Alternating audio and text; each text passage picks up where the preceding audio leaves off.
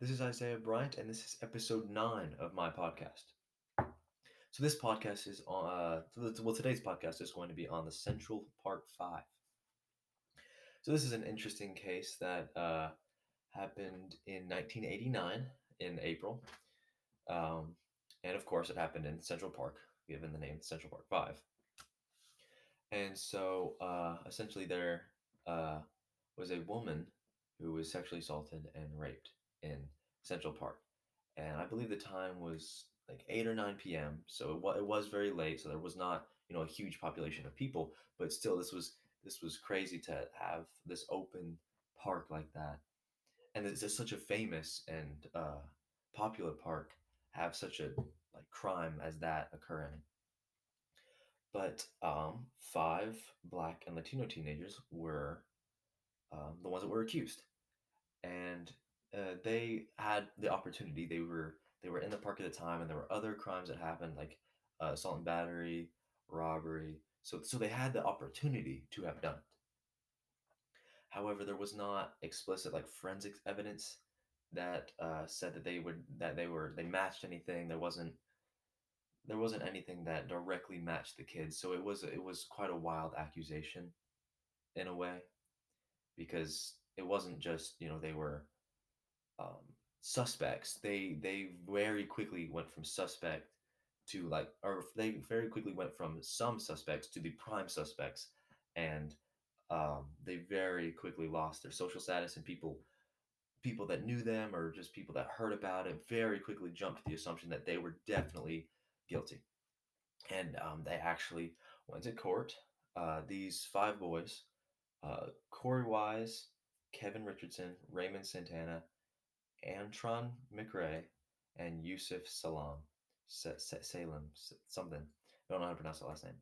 But they were the ones that were accused of sexually assaulting Trisha Meili, something. I don't know. But um, they were actually convicted and found guilty. So they were found guilty of that crime, which was very interesting because um, when you look back at the case, you might think of there's definitely no sensitive evidence, but the prosecuting attorney definitely had convinced the jury that it should have been a guilty verdict, which is why this case became so popular, because there is the CSI effect that the juries expect a huge amount of evidence in a case, and this case did not have that, but yet they still found the guilty verdict. And the main reason people believe this is because they think that it had something to do with racial injustice. So they believe that the kids were convicted because they were Hispanic and Black, and so that's why this case becomes so popular, because it seems like there was definitely some racial injustice, and or at least a lot of people believe there was some sort of discrimination here on the bias of race, and that is why they got the guilty verdict rather than the innocent verdict.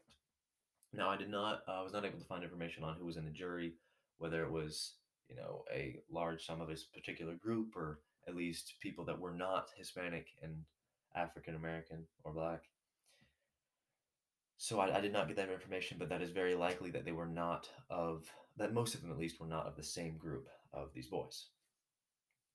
But the boys end up getting convicted and found guilty. However, later their charges are dropped after a prisoner that was already in prison confesses to the crime, and it gets the five children out. However, they are physically out of prison, but socially they remain in prison, because their social status will never be the same. Because there's plenty of people that believe that the prisoner that confessed is not really um, that was lying, and that there were people that still believe that um, these five colored kids had committed the crime, and that they were terrible people, and there was socially they never recovered from what happened, and they ended up actually suing the state of New York and something else, and won. And they received a large sum of money from that. It was like $44.9 million in total or something insane like that. So they were reimbursed financially, but they will never be able to be reimbursed socially because they had still been suspected, they had still been, they will further have been discriminated against by other people who assumed and strongly believed that they had committed the crime and that they may have gotten away with it. Or even if there's people that know, okay, they were released, but they still kind of watch them because they're like, we don't know, they were they were found guilty, so we don't know what's going on, and so they can't return to their normal lives the way that they had before. Things had changed for them, and they could not, they could never recover in that sense. But the case is very interesting because it's interesting because you think that the Trisha Meili would just be able to identify, oh, was it these five boys? Was it the prisoner that stated that he did it, that he confessed? But she had no memory of what had happened to her, which is interesting because that's a lot more common than most people would think, because it has to do with the trauma, and of course she had been knocked out by the um, criminal, by the suspect, or by whoever did it, or whomever did it, depending upon. Um, and because of that, she may have lost partial of her, a slight bit of her short term memory from that. But anyways, that makes it so much more difficult because now we cannot have a testimony from the victim, and of course she had been jogging alone, and it was at night, and so there was no one in that specific very close vicinity to have been a eyewitness. But um, they still had the confession from the already imprisoned inmate, which was helpful to release the five boys.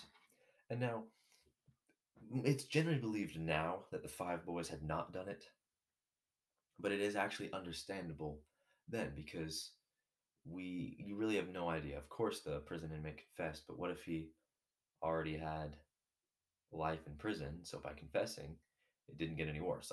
Like maybe confessing would not then give him the death penalty. It would just give him a second life sentence on top of his already life sentence without parole, and perhaps he was just taking that to release the boys.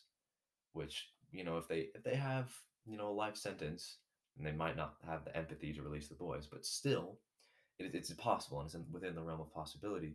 So we really just did not know. But now it's generally believed, because there wasn't the forensic evidence, and it's highly believed that racial discrimination played a huge part in it. So nowadays, in this current time period, it's generally believed that they didn't do it. But at the same time, we have to understand that even disregarding race, they had the opportunity.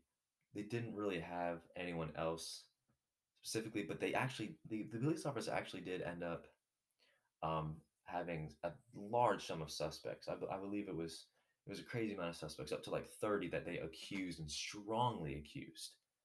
I feel like the police and the investigators, the people who were making the people in the department that were making these allegations, I feel, had not handled that correctly, because they're possibly ruining the social status of 30 different people where maybe 1 to 5 people had committed the crime. So even if you're really just trying to find who it is, you can't, it shouldn't be that they outright make a huge claim of a large amount of people when they could be ruining, no matter what they do, they're going to be ruining the lives of a lot of people, because 30 people did not commit the crime. Only some of them did. And accusing that many people is going to destroy their social status. But then again, there's also the understanding of, they just don't know what they don't know. They're trying to get whoever did it. They're struggling. But I believe that's about it for the Central Park 5. Yeah.